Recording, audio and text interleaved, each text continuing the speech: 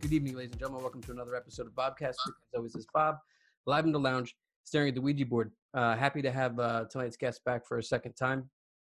You know, he got in there right before the pandemic, and it was great to chat with him about country hockey and chat about things he's doing in the community with art and, you know, photography, helping people out in times of need. He's got a great website called Country Stuff. We're going to talk about that here again tonight, see how his quarantine's going. Please welcome back to the show, Mr. Butch Coll. How are you? I'm good. It's been a strange year. You know, I think we did sneak it in right before. I think it was probably like last January, maybe we got together and chatted. I know at the time we had the country prom coming up, and that was held in February. And, you know, I don't know, 150 people went. I've probably seen or to have talked to, you know, a number of those people. And it was like, that was our last time out. You know, that was our last night out. You know, tail end of February, you know, soon after that the St. Patty's Day parade was canceled. So everybody that went to the prom was like, I'm so glad I went. You know, it was such a good time. It was good to get out. And, you know, that's what I miss. I miss people right now. How about you? How you doing with the quarantine? I miss people too. I had like a phone conversation with a total stranger today, and it was like one of the best things ever. You know what I mean? To like chat with somebody, like, you know, off the record or whatever, you know? Right. I agree. Like, I mean, I remember when you threw that prom, and like I attended like a large party just beforehand, and like, yeah, I miss seeing people. I miss talking to people. I miss like seeing people's facial expressions. You know what I mean? It's an odd thing not seeing if somebody's smiling or not, but I mean, I just never thought it would go on this long. You know what I mean? Like, No, nobody did. I mean, but then again, like when it first hit, like nobody knew like really what was going on. Like, is it really the pandemic plague that's going to end all, you know, like, or is it, you know, something that could be manageable with like 3 to 4 different vaccines on the horizon within 12 months? Like, that wasn't a topic at all. It was just like, I didn't know. No. I was like, I don't know what's going to happen. What do you want?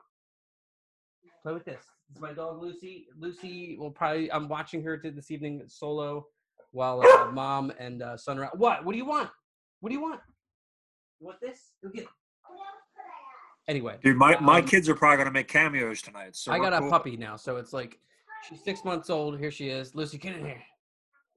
Hey, Lizzie. Oh, boy, that's a puppy. Yeah, 6 months old. You know, full size. What? You don't like me talking? For real? I'm going to have to put you in the back room. Give me 1 second. Yeah, no problem. I didn't expect that. I didn't expect my dog to tell me, no, you're not going to be able to podcast. But anyway, I mean, yeah, it's just been weird, man. It's weird. Like, I drove through country the other day just to do something. You know what I mean? It's, you know, I think a lot of people, when they get back to, you know, normal, are going to be surprised, because I was leaving Conshohocken to go towards Bridgeport the other day, and I come down Fayette Street and I get to, you know, Fayette and Elm, where the bridge is, and there was 5 lanes of traffic looking at me. Coming off the bridge into Conshohocken, there's now 5 separate lanes just looking at you as you're trying to leave Conshohocken. Now, I think in 1987 they opened the bridge, and there was 4 lanes total. You know, now there's 5 lanes just coming one way. Now, they didn't expand the bridge at all. They just kind of rearranged the lanes to make it, you know, more manageable for, you know, the new hotel coming in and the Amerisource Bridge around, the large building that's been built over the past year or so. So it's almost scary that when we get back to normal, if you will, how much traffic's going to start pouring back into Conshohocken for these new buildings, the new hotel, the new Amerisource Bergeron building. What's the name of that new place? What's it called? So the large one that's built right now is going to be the headquarters for Amerisource Bergeron. It's, I mean, to me, hey, I'm old school. I don't know that building was needed where it was at. You know, for instance, when they built up all along the river, to me, it was almost like 2 different worlds. There was regular Conshohocken where the people lived, and then there was along the river where the offices went, new condos, luxury apartments, whatever it was. It almost felt disconnected. And then in 2008, that fire happened down at the apartments, and I think that might have been the point where they kind of got more connected, and it was through the people. It wasn't necessarily like a a company was trying to reach out, or the people were trying to reach out to the businesses down there. I think when the fire hit and people were displaced from their apartments, they were newer residents, if you will. People lost their pets, their every belonging they had. I think that's when Conshohocken showed what's all about, because everybody was outpouring their support financially, emotionally. Um, every single fire volunteer in the county showed up at that fire. And I think that's one of the things that can kind of separate old school country, if you will, and new school, because we all came together. It was kind of neat to come together out of tragedy, but I saw the best out of Conshohocken, and going back to like the quarantine and stuff right now, I'm also seeing the best of Conshohocken right now, because everybody wants to support the restaurants. Everybody wants to support, the small businesses. Everybody wants to take care of each other, which is fantastic. I think Conshohocken is, to me, it's the greatest place in the world. But I think just seeing the people of Conshohocken, whether they're newer residents, whether they are lifelong residents, I think everybody's invested enough that we all want to see the Conshohocken we have now come through this. We don't want to see any businesses go out of business. We don't want to see people out of work. I think we're all really pulling for each other, which is great. Yeah.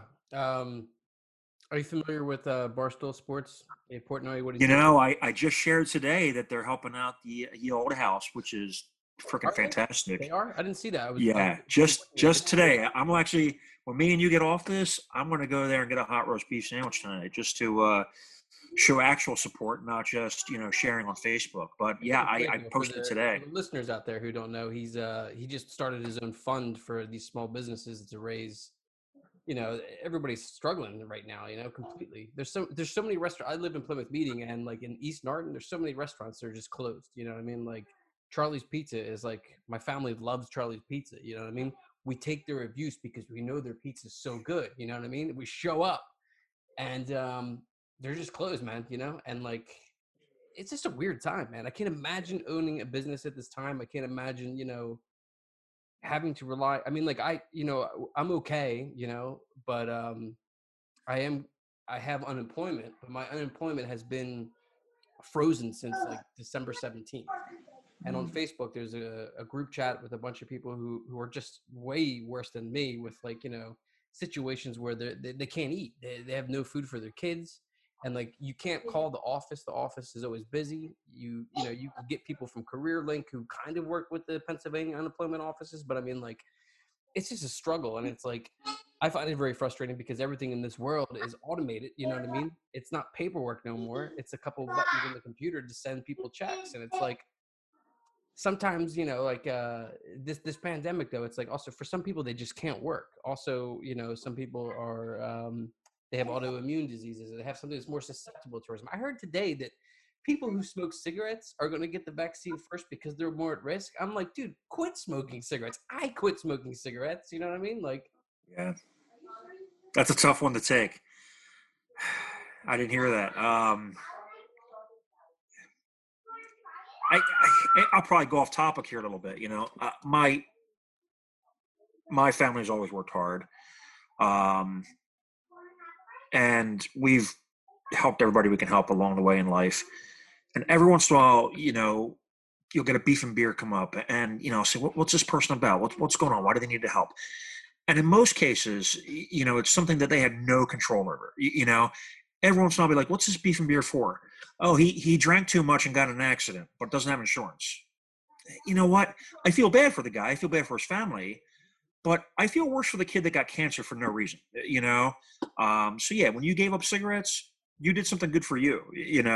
My mom quit years ago. We were alive when she smoked, and she quit, over 30 years ago at this point.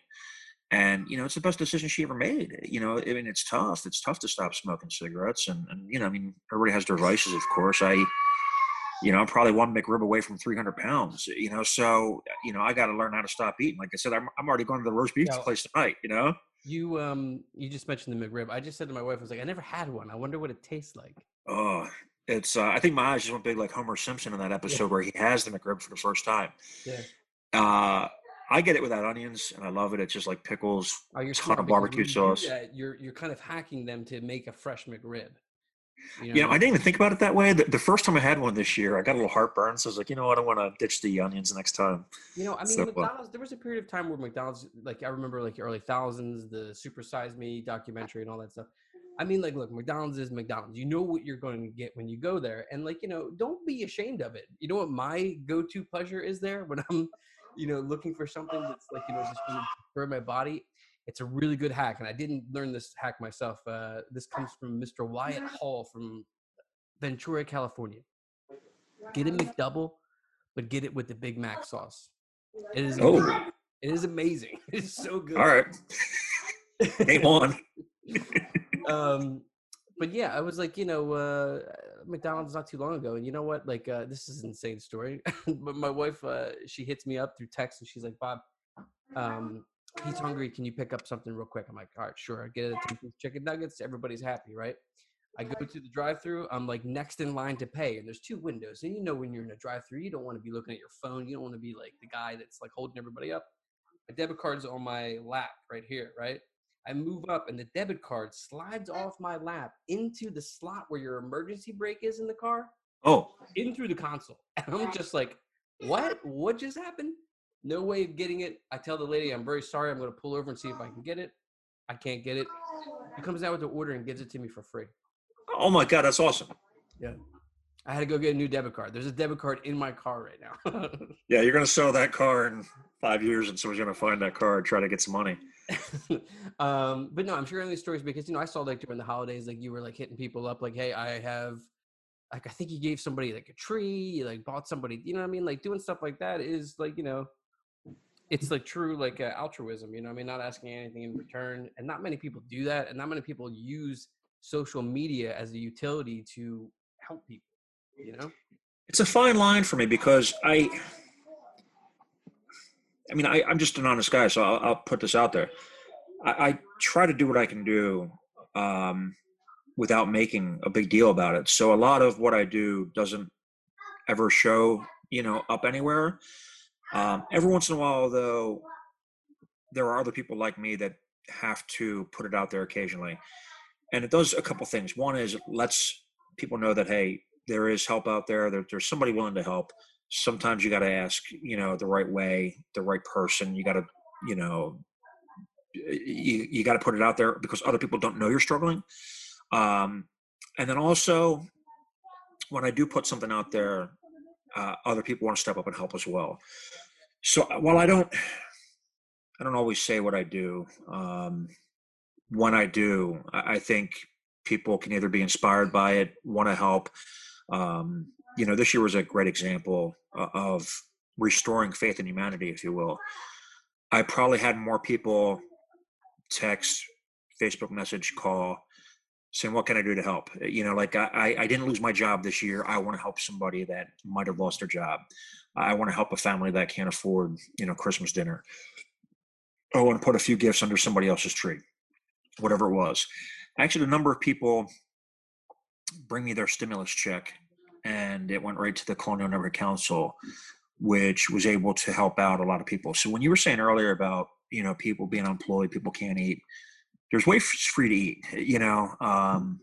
not just you, but anybody that's hearing this. That there's places like the Colonial Neighborhood Council, and hey, we're fortunate to have that in our backyard here in Conshohocken. But there are other places like that, in our general area and in the world. You just got to find them. And the reason I help the Colonial Neighborhood Council in particular is, if you got two paychecks coming to your house and you got all your bills figured out, and all of a sudden you're not getting one of those paychecks, well, you still might have enough money to pay the mortgage. You still might have enough money to pay for cable, electric, but when it gets to be a 43-degree day like today, and you're going, you know what, I can either turn the heat on or I can put food on the table. I'd like to see you be able to do both. Hey, take whatever little money you have, heat your house, stop by the Colonial Neighborhood Council and get some staples. My kids today for lunch had a hot dog piece with a shared apple between them. And Tell Wow. real quick, just tell everybody what the Sure. council is. You know what I mean? Like for those. So yeah, it's over 50 years old at this point. It's in Conshohocken. It's the Colonial Neighborhood Council, and it helps the people of Conshohocken, West Conshohocken, Plymouth, White Marsh. The Meals on Wheels for the area goes out of this location as well, which also hits Bridgeport. And Meals on Wheels is a great operation on its own. Volunteers will deliver meals and drinks to not necessarily shut-ins, but people that really can't get out for themselves. And in addition to just showing up with some food, the volunteers are great because I don't get to see my grandmother all the time. Now, hey, our family checks on her. She can get out, but somebody like her, where maybe they're not getting out, and the volunteer might be the only person that actually lays eyes on this person during the course of the day. They can come back to Sandy, the director of the Colonial Neighborhood Council, and say, "Hey, Sandy, I saw Mr. or Mrs. So and so, and they didn't really eat lunch yesterday, and doesn't look like they're going to eat lunch today. Maybe it's time for a social worker visit, or maybe it's time that we reach out to their family and see if somebody can just go check on them." So it's neat to have eyes on the ground to see people, put a smile on their face. Maybe some days you pick up the mail if it got dropped off somewhere different. And it's a great service. Besides what the Colonial Neighborhood Council does, which is it's like a small food pantry that feeds over 250 families, as well as clothes people and general help, which is great. Like Wawa's actually been dropping off a lot of breakfast sandwiches in the morning there. So as people are coming to shop for their canned goods and their peanut butter and jelly and tuna and stuff, they might grab a fresh hot sandwich from Wawa, which I think is really cool. So it's a great place. It's at 107 East 4th Avenue in Conshohocken. Since March, they've only been opening the back door, which is like in a little alley. And Sandy, the director, has actually been putting out clothes every day and toys for kids. So if you're, in need, if you will, and you find yourself going there, in addition to food, hey, you might find yourself walking away with a coat that, can help you stay warm this time of year. Or if you got kids, maybe you'll find a couple new kids items that'll keep your kids entertained during the day. I mean, I'm home most days with my kids right now. Yeah, let's talk about that. It's So, it's different. I was home with my kid too for quite a bit, and adapting towards that, you know what I mean? Like, is it easy for you? I mean, like, can you just adapt to the hybrid learning of school? Like, what was your experience thus far? I think everybody's different. I never owned a computer, so I did buy a computer during quarantine because I found myself home more.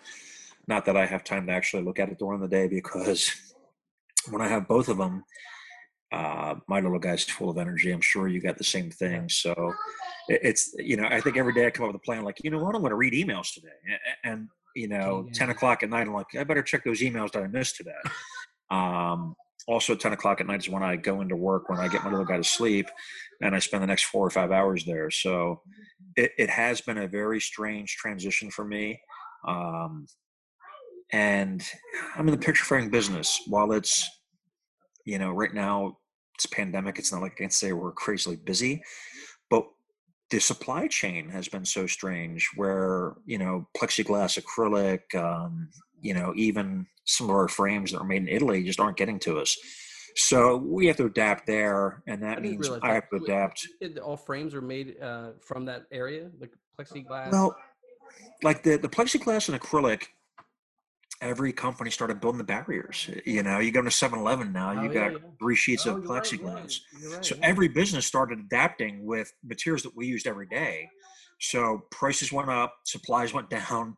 It's been tricky adapting to the new business climate. Um, we had a couple of our companies that would deliver twice a week. Now they deliver once a week. So ordering's different. Then you find out that a couple frames are discontinued or back ordered for some reason. I know there's reports of like ships just being stuck at harbor because they don't have enough people to unload the ships. So a lot of our frame companies are just saying, hey, we were supposed to get that last week, check back next week. Yeah. And then we have to call our customers and say, listen, the frame that you spent an hour and a half picking out, it's not getting to us for a couple more weeks. Do you want to wait, or would you like to come back in and pick something else out?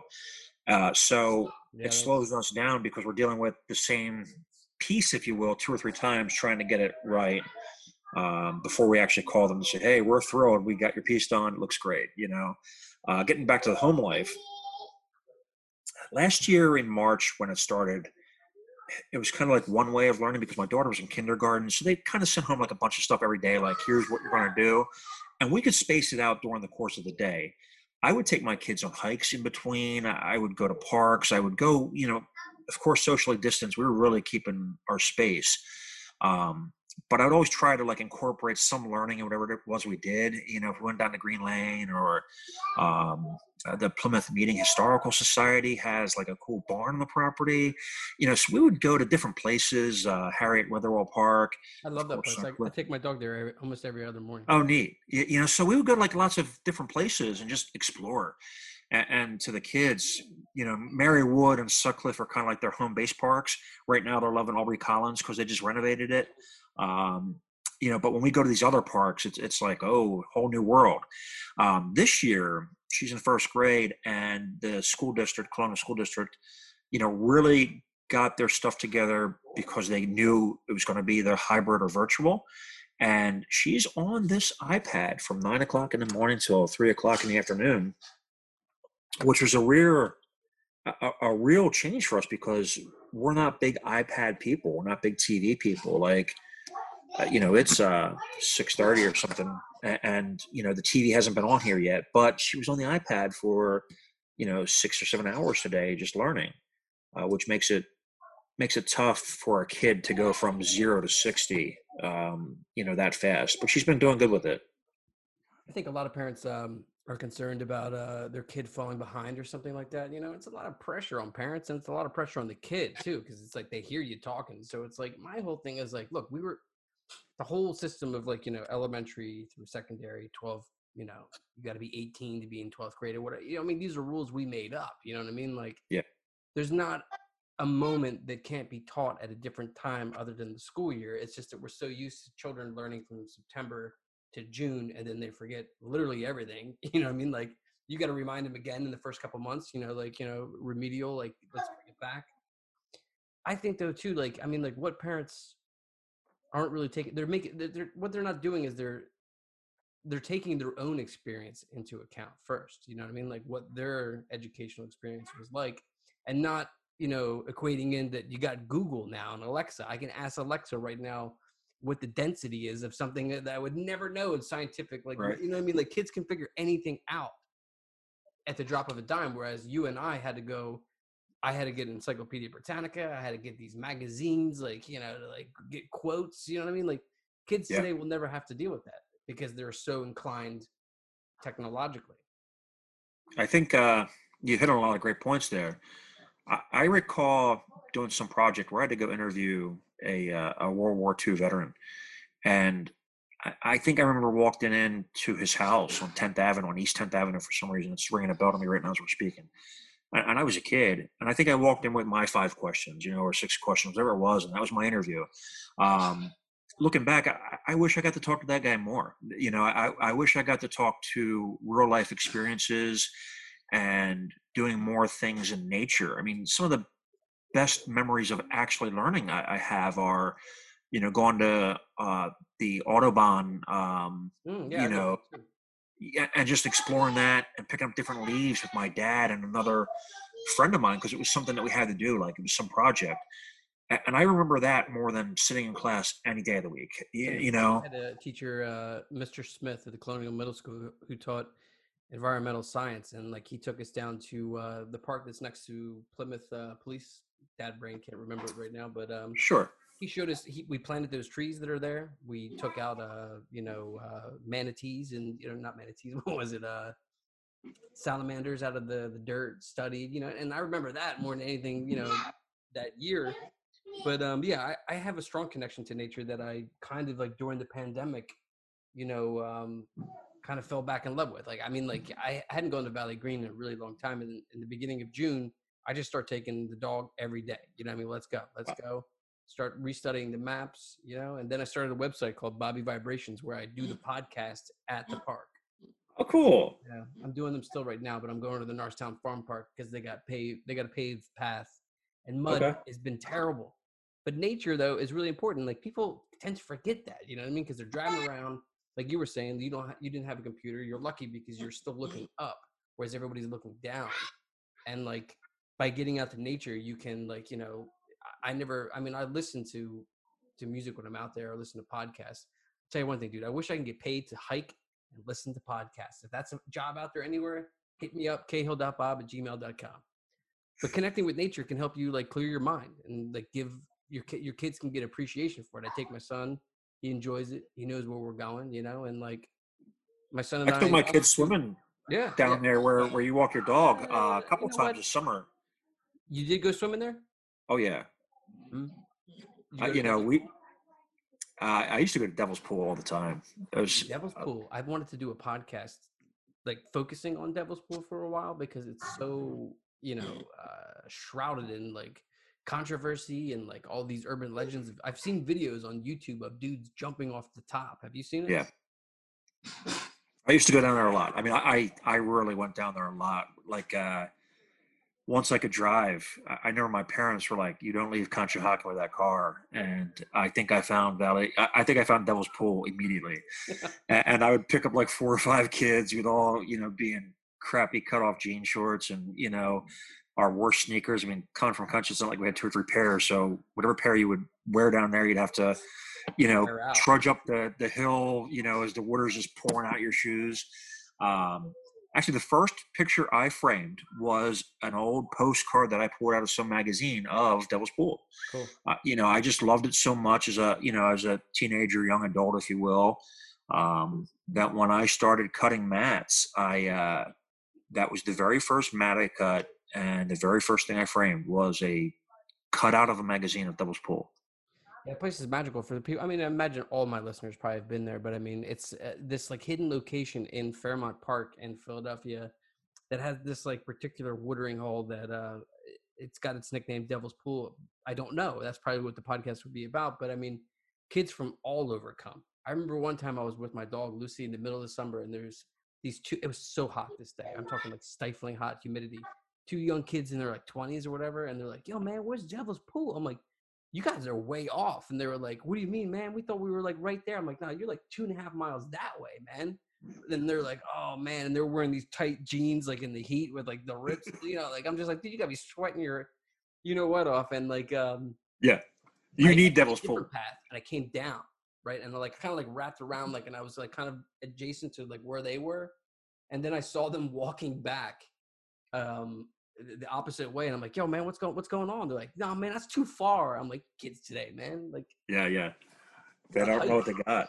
Dude, speaking of other podcasts you've done, that one on Catman's Lane, awesome. Like, I don't listen to podcasts. You're probably the only podcast I've listened to, and it was specifically that Catman's Lane one. Um, you did it justice. You took the time to understand what you're talking about.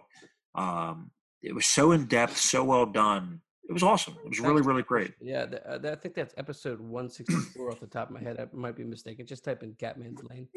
But fascinating story of this guy Elmo Smith. It's still going on. I was trying to do a follow up this Halloween season. I was doing the Catman sequel, but we just couldn't make it work with the author that I was speaking with. I did something on the Graffiti Highway, which was up in Oh yeah, Philly, Pennsylvania, and like and they took that out recently, didn't yeah, but they? we didn't know that. We drove all the way up there, and then like we get there as 40-year-old men, and there's mounds of dirt in the Dude, highway. they Like did this year, right? I was going to take the drive too during quarantine. I was like, you know what? I'm driving to Centralia today. Like, and I was like, I want to just go to Google real fast, get the directions, and I'm like, what?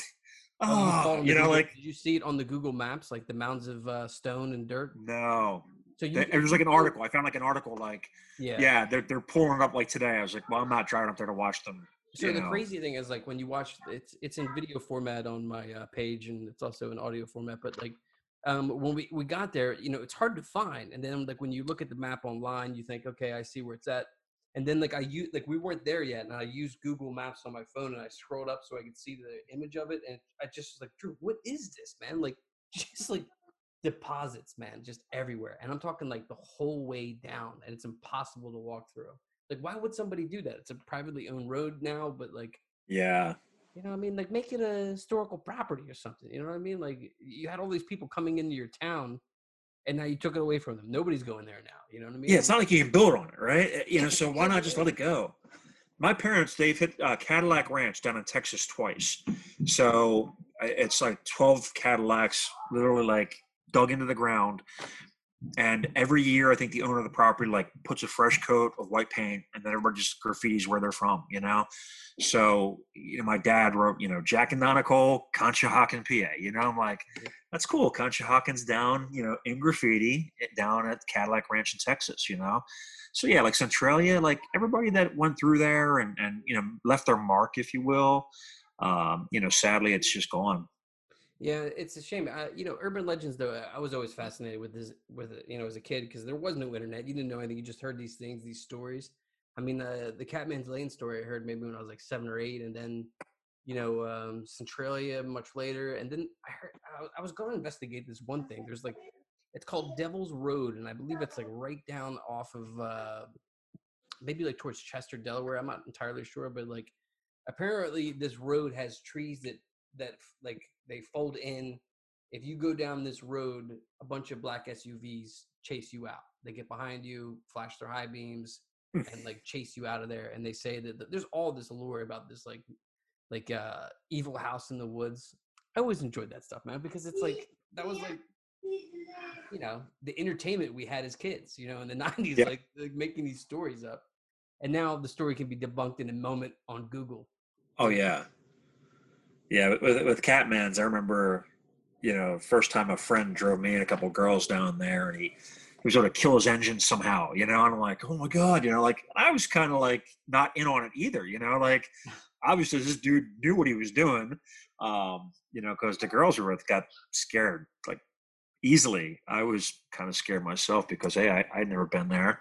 I didn't know you could just kind of like kill the engine and coast a little bit. It was a little freaky, and I think for me though, I mean, while you were doing the real story as opposed to just the myth, um, I think part of it for me was knowing a little bit about the real story as well. That I wasn't necessarily scared for that part, but I was just kind of in a strange spot, and the car just dies, and Yeah. maybe there's something here more than this, Well, you know what? I'm not sure if I folklore. covered this in the episode, but like I was doing research afterwards, and like I studied into it because I was fascinated by the whole notion of a hook.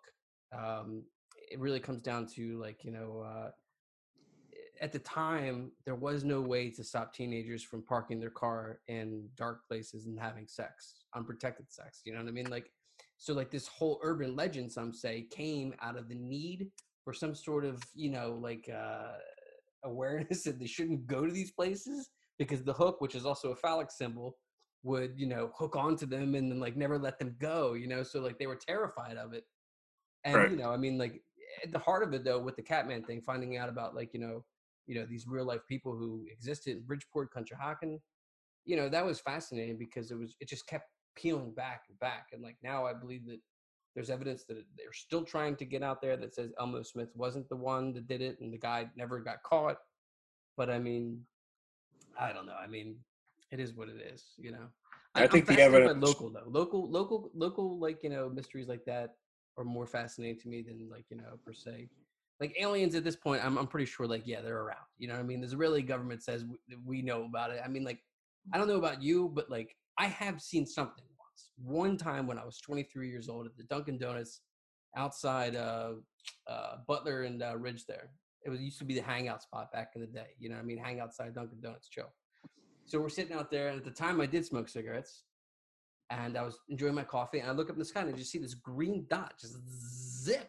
And I thought nothing of it, but I did say something to my friend who I saw like a couple days later who was in Willow Grove, and he claimed he saw the same thing. But I mean, I'm curious, what's your thoughts on UFOs? Oh yeah, I mean they for us as humans to think that we are the only intelligent life form in this entire galaxy, we're not doing ourselves justice if we think that. I think I saw something the other day where the United States government, as part of the for some reason this got worked into the emergency relief package or stimulus package that they now have to produce evidence of UFOs, or they got to release their UFO evidence in the next few months. Now, this past year, as crazy as everything was, I think at one point the Pentagon did release a few videos They did, but also of they like, and just to clarify that I'm on your page with all this information. I know the documents come out. They choose the perfect time to tell us that aliens are real when the pandemic is like sweeping the nation, and just yeah, basically takes the moment that this moment in time for young Bobby Cahill at the age of 8. I've just been thinking about it my whole life. When is the moment they say, yes, there is proof of off-world vehicles? You know what I mean? Like, they didn't say UFOs, but there is off-road vehicles, and nobody said anything about it. Nobody yeah. said anything about They're like, we're going to distract you with Tiger King, while we tell you about UFOs it. actually existing. Yeah, it's terrible. And it's just like, I mean, like, I feel like the aliens were like, they might have looked at each other and been like, I told you so. You know what I mean? Like, they don't care about us. You know what I mean? Why are we going to go there? Right. But I mean, I don't know. I mean, like, I do agree with you that the universe is way too big, and to think that facetiously we're the only ones. I also believe in the whole notion of daughter universes, which is like in the universe, like there's a mirror image of you, perhaps doing the same thing, maybe slightly different, which explains the notion of deja vu, dreaming. You know what I mean? Like, there's all these like theories that deja vu is an experience that you had in a different, like daughter universe, and it crosses over into your consciousness. I believe in all that stuff, but I don't live my life like it's my main goal is, you know what I mean? Like, I'm just trying to be a good person. But by reading everything, I find that you can become, like you seem like you continue to learn, you know what I mean? Like certain people, like, I'm at age 40, I enjoy learning new things. Some people just switch off and they're like, that's it, Netflix. I'm watching Tiger King. You know what I mean? Like, I think the interesting thing is you can pick and choose what you want to learn as you get older. When you're younger, it's a smorgasbord of stuff that you may not want to learn. I remember taking algebra in high school as like a senior and asking the teacher, who was a nun. I went to a Catholic high school. Why am I taking this? I don't know where I want to see myself using this in real life. And the response was, you don't have to take it in college. And sure enough, in college, I wanted to be a secondary education teacher for history. First class I had to take was algebra. When I don't know, guys. I want to be a history teacher. I don't know how much algebra is going to come into my life. Surprisingly, my high school closed the year after I graduated, and it kind of changed, my thinking, because I envisioned myself getting a job there when I was 18 or 19 years old, and yeah, I coaching tended to sports see it. there, and so I loved my high school experience so much that I kind of wanted to, go back as a teacher. But once that option or opportunity would have been gone, um, college wasn't the same for me. I didn't really last in college, but I read a ruler every day of my life now. So while I have basic math skills, I don't know that algebra ever worked for me. So but when you are older, you can kind of say, you know what, I want to learn about this, and um, I have a fascination for Googling mid-century modern houses, at 1 o'clock in the morning, and just kind of seeing those design layouts going, that'd be really cool if I could get like I don't know, like a patch of land on Barron Hill Road and build a mid-century modern house. All I got to do is like win a $3 million lottery. Hey, I might have one of those houses, but it is cool that you kind of pick and choose what you want to learn, when you want to learn as you get older, as opposed to just being force fed it, when you're not really ready for it. Yeah, yeah. I don't know if I ever told you, but I have a degree in secondary education social studies. I was a history teacher. Very cool. And I struggled with math terribly, especially algebra. I had to, take all those classes again. Like, I don't think with that side of my brain. I think with the other side of my brain. And as you continue through, the getting your degree in education, you have to keep taking these mathematical classes. Like, it doesn't pertain to somebody who can tell a story and hold your attention. You know what I mean? And like, my math got the level got so high that I was taking global macroeconomics, and like this stuff looked alien to me, like the real Yeah. alien language of tomorrow. And like, I was just like, there's no way. And like, I'm working at Ritz Camera at the time, and like, I'm going to school on Tuesdays and Thursdays from like 8 in the morning till 6. You know what I mean? Just, I'm not having a good time at college. I'm there to work and learn Right. and get the degree and, get out of there. And like, I kept like not thinking I could, get through it. So, I recently came to terms with it, and I've said it now a couple times here, and it feels good to come full circle with it. I had to cheat. Man. And, don't feel bad about it because I had to pay for that degree. And you know what? Like when, the SHAT goes down, you better be ready. And I was, Yeah. like I printed out like all the answers in like 2 font and like wrapped it around a pencil and then colored it in yellow. Oh wow, man, that's advanced. Yeah, it was a good time. You sound. It's funny, like I know we really didn't know each other. I've always enjoyed talking to you though, as adults, if you will. Um, I'm surprised how much we actually have in common because I've worked my entire life in all reality. Um, I just got a scrapbook of my first picture being in the country record recorder. I think I was like 10 years old when I was published for it. I delivered the recorder before I was 10 years old. And I look at my daughter who just turned 7. I'm going, I can't see me asking her to go get a job. But growing up in Conshohocken, it was a little different. If I wanted some penny candy down at Josie's, I better have a job. So when I got to college, I didn't work in my entire life, and I was working in college, and I think that was part of what turned me off as well because, I was just at Temple for a year, and then Monco for a couple semesters, and it just wasn't for me. I went into business when I was 20 years old, opening up a greeting card store. And I was like, all right, I just stopped going to school. I'd rather just work. And I've always had that mentality. So to hear that you had to cheat a little bit to keep working and working at Rich Camera. My dad worked at Rich Camera for a couple years as well. I remember your dad was there in the 80s, right? He was probably there in the 90s, and the framing business. Which one? Was he at the Plymouth Meeting Mall? Yeah, so that's where I was too, but I was in the Boscow's section, so I had my own little island. Oh, good for you. Still to this day, I still maintain contact with my coworkers there who were part of the 1 hour photo system. We had a method of calling each other Guy. Hey, Guy. How you doing, Guy? And like anytime like somebody posts something, we write Guy underneath of it on Facebook. But we talk all the time. That like it was just a great job for a young. Like I was 20 years old and I was selling cameras. Love photography, because it was like you were in charge of people's memories, and when you're in charge of people's memories, they treat you with the utmost respect. You know what I mean? Like these are going in the book. You know what I mean? And now that's all kind of like washed aside, which that's kind of what led me to do that thing in I guess it was summertime where I made the videos. Thank you for participating in that for like families and stuff like that, because people don't. It's just expendable to them. It's funny. I take a lot of pictures on my camera on my phone, but I try to print them off still. Just because, hey, when you change your SIM card or you lose something, if you got 4,000, 10,000, 20,000 photos on your phone, guess what? They're not coming back to you. So yeah, if you can print them, it's a good way to go. And my dad, he left a decent paying job down in Hale Pumps when I was in high school. Now you got to go back into the late 80s, 90s. Catholic school education was a couple $1,000s a year. We still had a mortgage on, a house that cost $20,000 in Conshohocken, but the mortgage was still quite a bit of money at the time. Mm-hmm. And he left a decent paying job to go to work at Woolworths at minimum wage, just on how to frame pictures.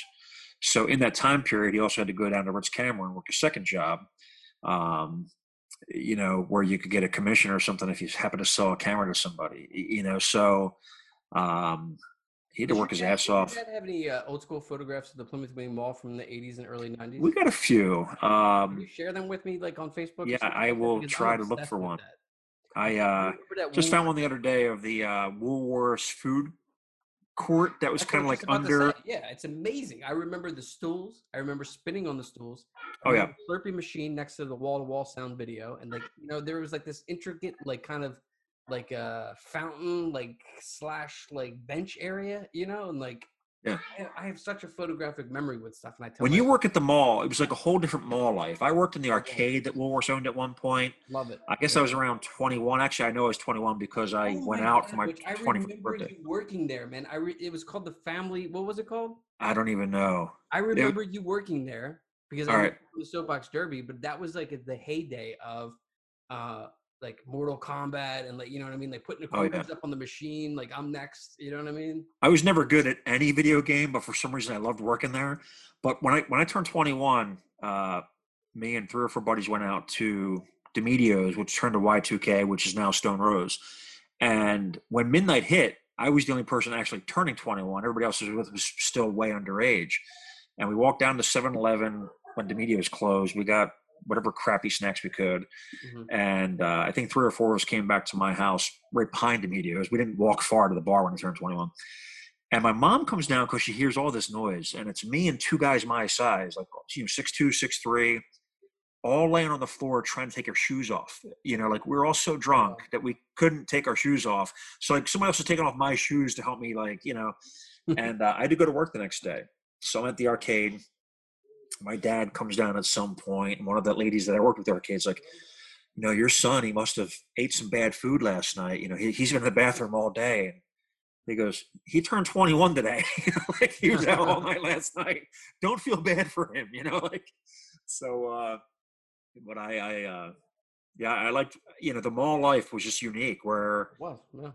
you knew people, I remember I getting still the same maintain food every contact with day. them, I love, I just recently walked in the mall and I was so depressed just like looking at all the things. You just actually gave me an idea too. Like, is there a book that you and your dad, or like, have you guys ever put out a book where it's like on one page, this is like the Videos and Y2K, and then That was our first book, Then and Now, Conshohocken Then and Now. I think we did it in 2002, 2004, somewhere in that range. and where And can people buy those books at? They could buy them. I know I've seen them at so Barnes and that Noble. one we still have a Coles.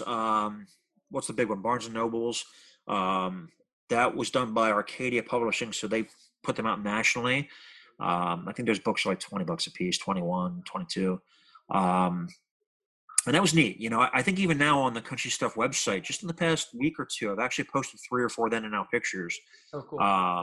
One of which was um,